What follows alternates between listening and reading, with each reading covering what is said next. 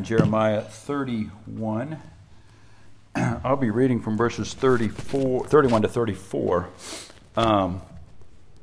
Jeremiah 31, 31 to 34. Now, I've encouraged you to do this before, but every once in a while you ought to just take a walk down this hallway back here and look at that timeline. That really helps you understand, and I should have said this before when we were going through Ecclesiastes, Proverbs, Psalms, and Song of Solomon, to see the overall picture of history. Really helps to know when this person wrote what was going on in the whole world around them. And with Jeremiah, you'll see on the chart in that hallway, you'll see a split. The kingdom, Israel split. Two of them went with Rehoboam, and two of them went with Jeroboam. And so when you read your Bible, sometimes you read about the kingdom of Judah and the kingdom of Israel, and you never know at times, is he talking about Israel as all the people of God, or was it a separated kingdom at that point? At this point, they're separated, and they've had civil war off and on. The northern kingdom, Judah, particularly had many more good kings than evil, but they started to decline.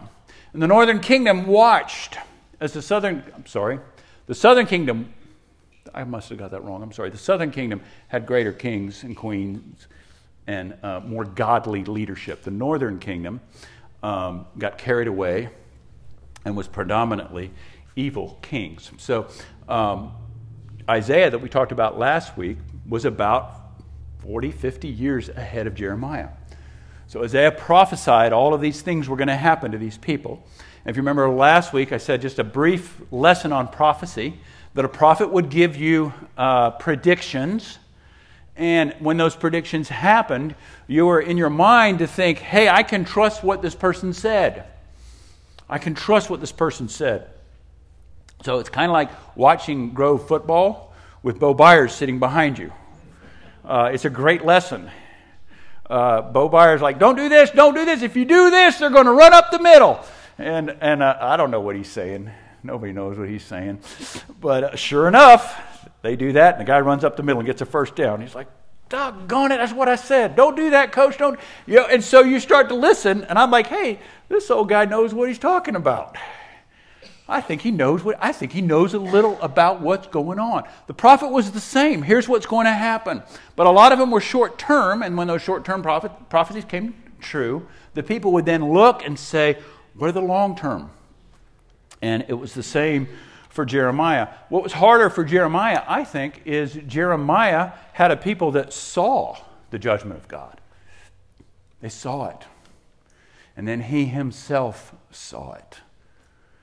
And it was generations. You see, we have to think that way. Sometimes we don't. We just think about our own life and the next few years for us and what's God going to do and what's he up to. And if we take that small view at times, we can get really discouraged. We can feel like, oh, Christianity is waning. It's not, we're losing. None of this stuff's coming true. Look at how wicked people are. They're triumphing. Evil is winning. But to take a long view and look at 100 years, 200 years, several generations, Jeremiah had that. And so Jeremiah prophesied between the years of 627 and 580 BC, so about 40 or 50 years after Isaiah. This is what the book Talk Through the Bible. So if you're looking for a book to add to your library that would help you as you read your Bible, Talk Through the Bible is a great book for that. It gives you just a brief outline, shows you where the books line up, gives you themes and how to understand it. Here's what they say about Jeremiah. Jeremiah is the autobiography of one of Judah's greatest prophets during the nation's darkest days. Apostasy, which is abandoning or renouncing one's religious beliefs, idolatry, perverted worship, moral decay, these were the conditions under which Jeremiah lived and ministered. An avalanche of judgment is coming, and Jeremiah is called to proclaim that message faithfully for 40 years. In response to his sermons, the tender prophet of God experiences intense sorrows at the hands of his countrymen. Opposition, beatings, isolation, imprisonment. But though rejected and persecuted, Jeremiah lives to see many of his prophecies come true. The Babylonian army arrives, vengeance falls, and God's holiness and justice are vindicated. though it does break the prophet's heart. The book that we look at next week, Lamentations, is the prophet's broken heart as he sees the judgment of the Lord coming upon the people. Now, one more thing before I read Jeremiah 31. In the Kuyper family, me as the head, the man of the family, I follow a long line of men when it comes to doing road trips. You know that as a dad that you go to a class to learn how to do a road trip with your family. There are specific things that you're supposed to do, right? My dad had special clothing he wore. He had these white shorts that he wore all the way up to his armpit and a flowery vacation shirt. He pulled his socks almost up to his knees, and we knew Dad is on vacation. We're getting ready to go on vacation, and we are on the clock. We're on the clock. Now, I brought that into my family. I don't know if you've traveled with a dad like that. I don't know if you're a dad and that's how you travel. But we were on the clock, and I would tell the kids that. And Mom would say it, "Okay, kids, Dad says we're on the clock." And then I would yell one word out. Car! Car! If I said we were leaving at 6, Tammy knew that at about 5:45, I'd start pacing the house. Pacing back and forth. And she'd say, "But you said we were leaving at 6. I'm like, I know. But I need to start my process to get everybody scared. Several years ago, I changed it. And it's ruined everything. I'm a nicer, kinder travel companion. We stop sometimes and look at stuff. We pulled over and looked at a waterfall. I still had 5 hours left of driving, and we're looking at a waterfall. I'm like, you can look at it online. What's this doing to our average speed? But I thought, I just don't want my kids and grandkids to be afraid to go on a trip with me. Now, I think that what we see in Jeremiah, when he says new covenant, we can mistake for that. In some sense, you can read Jeremiah and you can go to the New Testament and you can mistake it for, in some sense, God saying, boy, that Old Testament harsh God that had righteousness drawn and his law written in stone, front and back, unchangeable, that just didn't work. And so it's like Jesus, the younger, kinder, hipster God, comes in and says, hey, Dad, let me have a chance. Let me convince these people that you're really a pretty good guy. And so what's wonderful is, we'll talk about this, the continuity and discontinuity of the covenant. But Jeremiah, in a sense, and my sermon title was, All I Want for Christmas is a New Covenant. When you think about Jeremiah, his predecessor, Isaiah, preached the truth, cried out for people to repent, and the reward for his work, King Manasseh had him sawn in half with a wooden saw. Jeremiah sees this, sees that Isaiah was right, begs the people, and he gets thrown in the cistern. He gets the word of God that is given to him. The king reads it, tears it off, throws it in the fire. He gets left, abandoned, beaten. False prophets come and attack him. All of this happens. And so when I say all I want for Christmas is a new covenant, I want you to see this morning through the eyes of Jeremiah.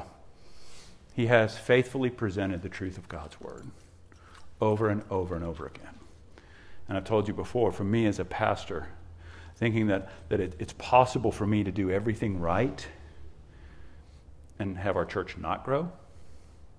It's possible for me to teach and say everything right and have people not like me. I know it may not sound that crazy to you, but for me it does, because the gospel's good news. And so I always think, man, as soon as I tell them about the gospel, they're gonna just shout for joy. And yet the gospel says, you're not okay on your own. You have to turn. So when I say all what Jeremiah wants is a new covenant, this promise that comes in chapter 31, you have to know that it comes in the midst of him crying out for years and years and years. Please turn from your sins. Please turn away from your idols. So Jeremiah 31, let's pick up 31 to 34. You can stand for the reading of God's word. Behold, the days are coming, declares the Lord, when I will make a new covenant with the house of Israel and the house of Judah, not like the covenant that I made with their fathers on the day when I took them by the hand to bring them out of the land of Egypt, my covenant that they broke, though I was their husband, declares the Lord. For this is the covenant that I will make with the house of Israel after those days, declares the Lord. I'll put my law within them, and I will write it on their hearts. And I will be their God, and they shall be my people. And no longer shall each one teach his neighbor and each his brother, saying, Know the Lord. For they shall all know me, from the least of them to the greatest, declares the Lord. For I will forgive their iniquity, and I will remember their sin no more. Grass withers, the flower fades. The word of our God will stand forever. You may be seated. We need a new covenant, or an unfolding covenant, or a renewed covenant. We realize it's not just enough to teach the Ten Commandments. It's not enough for us to church as just to put the Ten Commandments out there on the street. It's not enough for us to church just to make sure and get a Bible in everybody's hand. We need to understand God's covenantal nature. We need to understand the way the law fits in and the promise fits in. And we need to understand that there is something wrong with us. There's nothing wrong with God's law. There's something wrong with us. And deep down, human beings know it. What gives me great pain as a pastor is when people realize something is wrong with them and they seek the answer elsewhere. And they seek the answer elsewhere, and it tends to hurt them more and more and become more addicting, more painful, more costly, more estranging of those around you. Let me give you just a brief picture of the covenant, and you'll find it all through the Scriptures. You'll also find, as Scotty said in Sunday school, this beautiful promise, I will be your God and you will be my people. You probably summarize the whole of Scripture with that saying, I will be your God. Not I hope to be, not please make me your God, not I'm hoping you'll choose to be my people. No, God is saying, here's what I'm doing. I'm creating all of this existence, and in the midst of all of this existence, there's going to be a people that are mine. I want them to be mine, and I will make them mine. And in the midst of what Jeremiah is facing, let me just show you a little bit what he was facing. In Genesis 2, the tree of the knowledge of good and evil, that is the introduction of a covenant. God says, I am doing all of this. I am making an agreement with you, mankind. I have provided everything you need. Here is what you are to do. Here is how you are to act. And here is what you are not to do. I have made a covenant. I have made an agreement with you.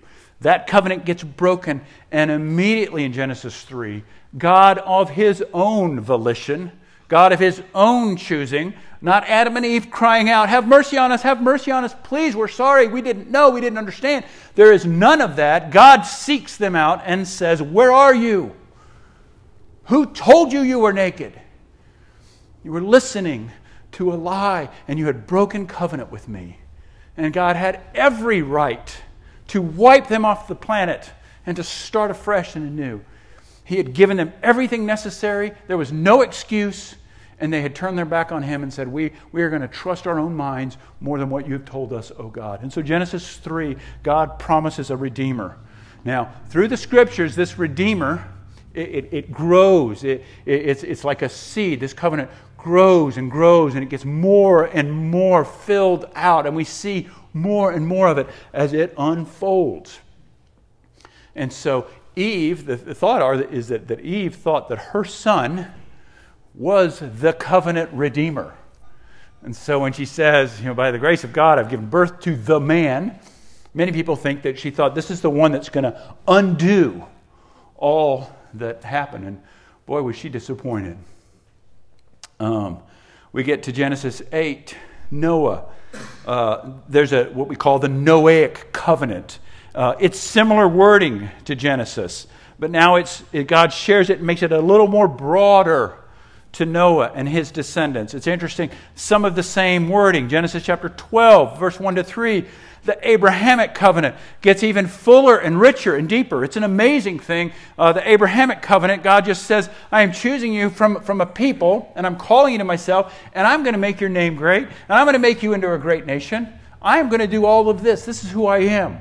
I'm showing forth how wonderful and glorious and powerful and gracious I am to you, Abraham. And it's wonderful. You read the story, Abraham he's lame in so many ways, isn't he? We would not want him to be a member of Three Rivers Church. Right? The guy who lets people have his wife because he's afraid of them. Right? I mean, it's all sorts of things. But Abrahamic covenant, chapter 12, chapter 15, it gets reiterated. Again, God says, Abraham, I am going to do this. Because Abraham is doubting.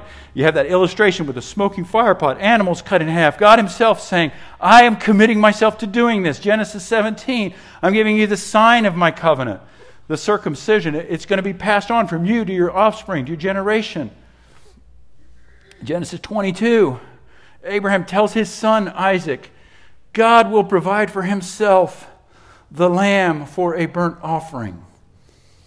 Genesis 26, the covenant is renewed again with Isaac. Genesis 26, 27, Jacob receives these covenant blessings. He is told, this is for you and your children. In Genesis 27, Joseph receives covenant blessings. Then there's the Exodus. They get taken away. In chapter 20, God gives him the covenant written in stone. Exodus 3, he calls Moses. Moses says, who are you? If I tell them, they're going to ask me what his name is. And God says, I am who I am. And here's what he says, I am he. Say this to the people of Israel. God also said, say this to the people of Israel, the Lord, the God of your fathers, the God of Abraham, the God of Jacob has sent me to you. This is my name forever. And thus I am to be remembered through all generations. Go and gather the elders of Israel. Say to them, the Lord, the God of your fathers, the Son, God of Abraham, Isaac, and Jacob, appeared to me, saying, I have seen what you've done. And then he goes on to say, and I'm promising, I am fulfilling my promise. I'm not going to go through every book of the Bible talking about the covenant, but it is a cord that goes all the way through Scripture. God makes promises, and he keeps them. He has the audacity to say that. I have never broken one. Joshua looks at the people, and he says, oh, people, as I'm about to die, there's not one promise that God has not fulfilled. Trust him more than yourself, more than your feelings. Trust his word more than anything else. There is not a single one. Generation after generation after generation. That's why I say it's good to just look at that timeline on occasion and realize here's where we are and here's how our God has proved himself faithful.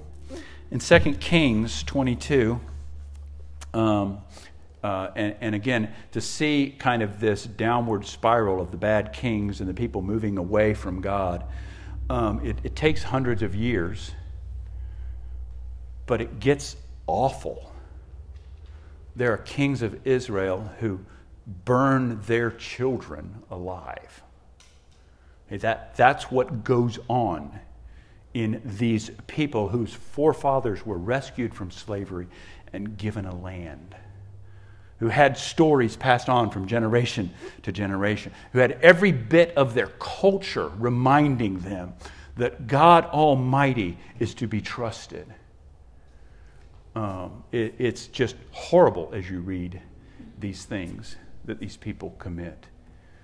And yet in the midst of this, God is faithful, saying, I'm going to rescue a people for myself. So Josiah, and again, Josiah's reign is it is a fulfillment of a prophecy.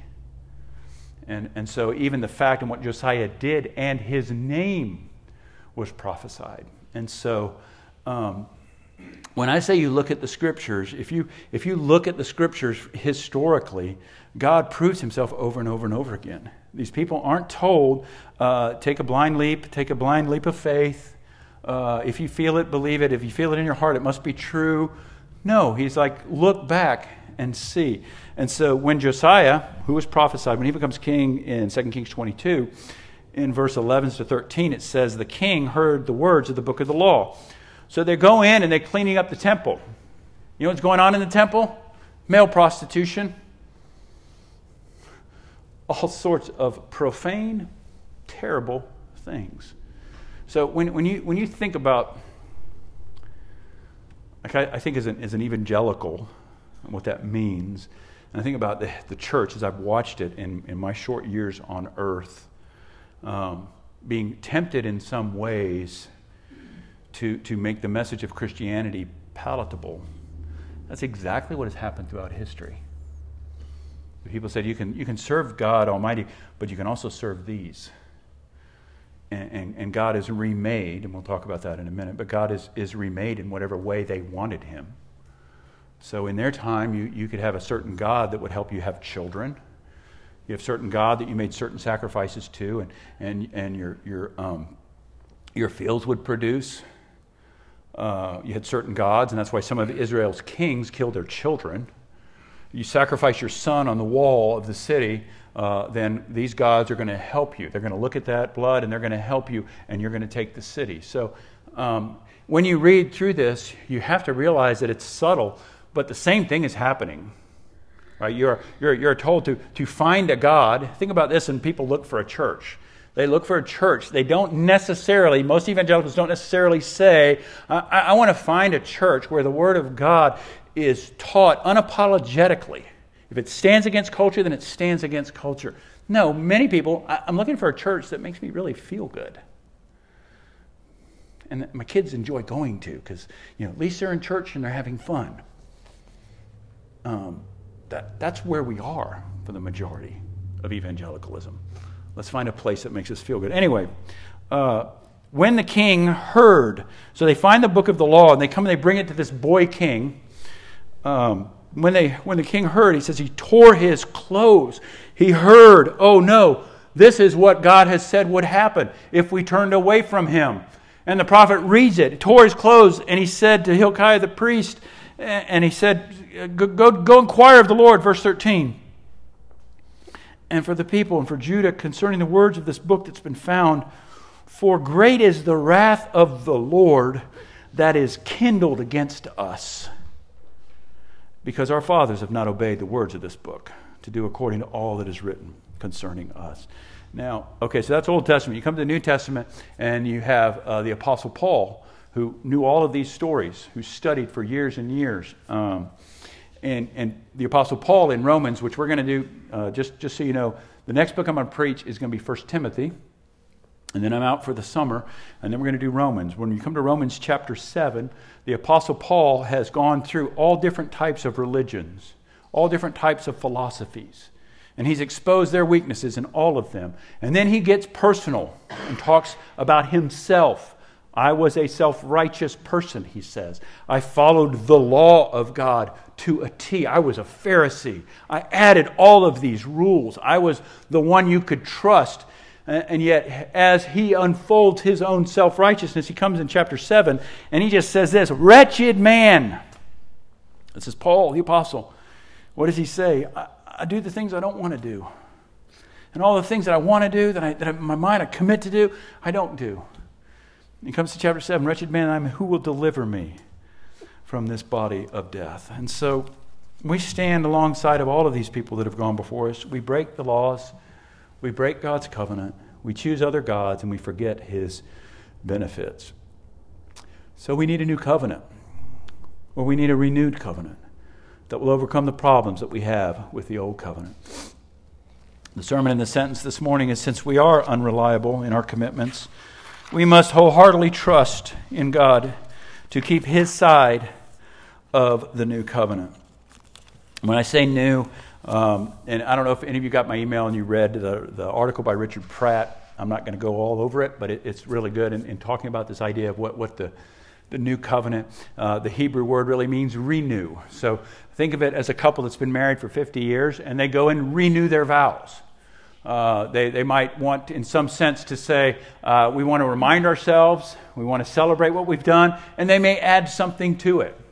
But for them, it's this renewal. We've made this commitment. Let's renew our vows. I've worked with couples that have had terrible issues, and they've wanted to renew their vows. Once the reconciliation has happened, can we renew our vows? And so think of it in that sense. This new covenant. So what was wrong with the old covenant? What is wrong? What seems to be this ongoing issue is that we break it. We break it all the time. And I've talked about this before. If we make certain things illegal, that doesn't mean we're going to change someone's heart. Right? Murder is illegal. if we make almost murdering people illegal, which it is that going to stop people from murdering? No. We make rules and we make laws, but they don't change our heart. And so what we see in all of Scripture, and why I believe it, is the kings, David, Solomon, they all tell their stories, and every one of their stories is, I broke the law. I sinned against God. I went against the counsel of the priests. I went on my own. I strayed. It's not like all the other Near Eastern kings who have their writings and all of their writings. If you ever compare the Scriptures to other writings, you see those kings talk about themselves being gods. And it's as if they can walk on water, if they will never die. They don't allow it to be known, all of their failings and their inconsistencies. So this covenant needs to be changed or renewed, because the covenant parties, if the covenant parties are us and God, we continue to break His covenant. And so Jesus, and we talk about Jesus being the second Adam, is the one who keeps that covenant of works. And the covenant then, the way many of us like to see it and explain it, is it starts at creation. And so you hear words in the Scriptures like in the benediction, the eternal covenant, the everlasting covenant, that God covenanted with Himself. And that unfolds, and we keep breaking it, and God keeps showing that He still is faithful. So in Genesis 17, when the animals are all split apart, God is saying, I'm going to keep it. So that's the problem. We break the covenant. Why do we break the covenant? Well, there's three problems, and I'm going to talk about it really quick. The first is the law problem. Verse 32 and 33, they broke it, though I was their husband. The law was written on stone, but it wasn't written on their hearts. Ezekiel 36, we replaced the heart of stone with a flesh heart. Hebrews 8, it's the longest quoted section of the Old Testament and the New Testament. Do you know that? It's from this passage. The writer to Hebrews is saying, we are celebrating this new covenant. Hey, New Testament believers, this is the fulfillment of Jeremiah 31 in Hebrews 8. The law problem. What was the law to do? Quickly, the law did three things for us. The law convicted us of sin. We know what sin is because God gives us the law. Right? Now, again, many evangelicals don't even know the law. Many evangelicals probably would struggle to write the 10 Commandments down. God gives us the law so we are aware of our sin. This is it. This is how you're to be. This is what is important. This is what righteousness, this is what goodness looks like. The second is it is a guide for our living. So it convicts us of our sin. It gives us a guide for living. And the third is it really shows us God's holiness. All right. So the law never was to save us. It was to point out the need of a Savior. That's why right after Moses gets the law, he gets the ceremonies. He gets the sacrificial system. When you break my law, this is how you'll be made right. So we have a problem with the law. It's written in stone, and it needs to be written in our hearts. So the promise of the new covenant is that it will be written in our hearts. That's the promise of the Spirit, to write it in your hearts, that you would know what God requires, that you would be convicted of your sin, that you would look at the law of God as a way of living, and that you would know more and more of Him. The second problem with the Old Covenant is the other God problem. Right? And we talked about that briefly as I went through the Old Testament. The other God problem. You know what the other gods offered Israel? Uncommitted sexual gratification. The other gods offered children, business success, control. The other God problem. We find ourselves running after other gods over and over and over again. And when we run after the other gods, we break the covenant that God has made with us. We run into the problem then of recreating God in whatever image we want he or even she to be. I met with a pastor this week that I mentor, and he told me about a lady who was interviewing for membership, and it was interesting. I said, oh yeah, we're receiving new members. He said, yeah, I was interviewing a lady for membership, and he said, it used to be in my church, all you had to do if you want to become a member is you walk forward and you sign this letter saying, I'd like to transfer my membership and I'd like to be a member of this church. And so he said, I was going over kind of what a membership means. And the lady said, well, I don't want to believe this part about God. This part of the scripture here, I'm not going to believe this. The God I believe in, that's not him. And he said, well, then you're not a member. It's like, you're absolutely welcome to come to church. And we're going to love on you and we'll talk to you and consider. But you don't cut and choose Mr. Potato Head God, like I like to call him. You don't create him in the way that is easy for you to believe. You take him on his own terms as he is presented. But the other gods, they really did allow you to do that. Just pick and choose. It was really interesting. A few years back when I went to Nepal and I went to the temple of Kali, there were different sacrifices that you gave for different things, and there were different gods you worshipped for different things. That's the problem. You need to ask yourself, what gods do you serve? But maybe the biggest problem is the end. Look at the end of this text. This is kind of the most amazing thing. No longer shall each one teach his neighbor and each his brother, saying, know the Lord, for they shall all know me. You know, we've said that our mission statement is to know the Lord and to make him known. I mean, that those two things get together. We seek to know him. As we said at the call to worship, to boast that we know him. And it's not an intellectual boasting. It is a boasting in the Lord. Here is all that I know about him. Know the Lord, for they shall know me, from the least of them to the greatest. So what's this last problem? It's the memory problem. What are we to remember? We're to remember our God. When we read all these stories, why do we have all of this?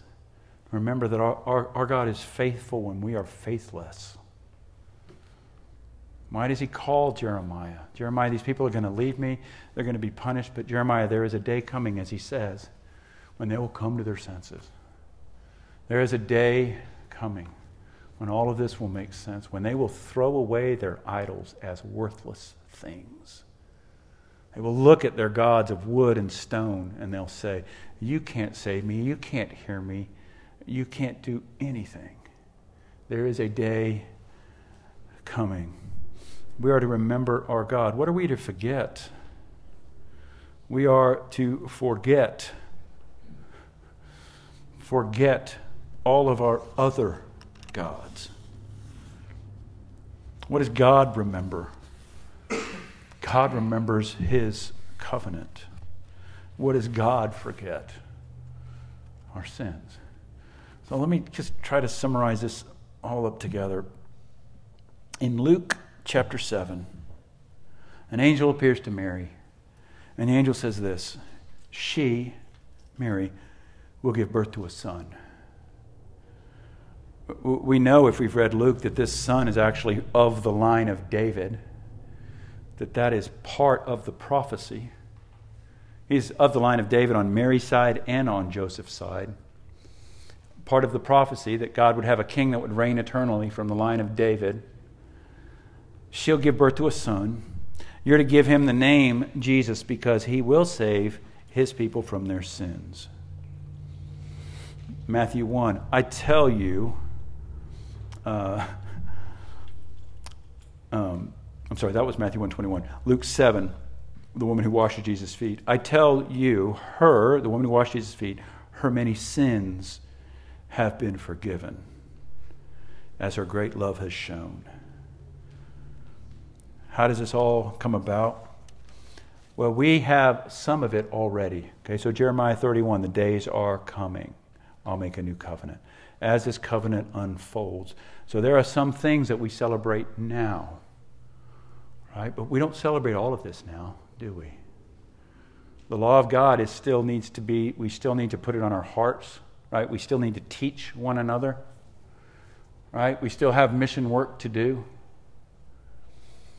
But we do have the last bit. He has forgiven our sins, and he remembers them no more.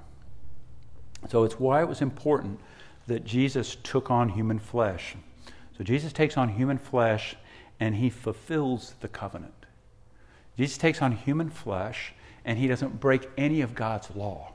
All of it that was written in stone, he keeps all of it.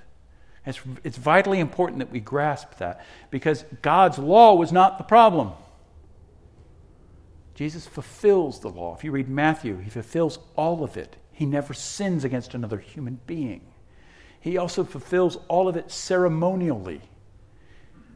So when you think about it, he says, behold, John says, the Lamb who takes away the sins of the world.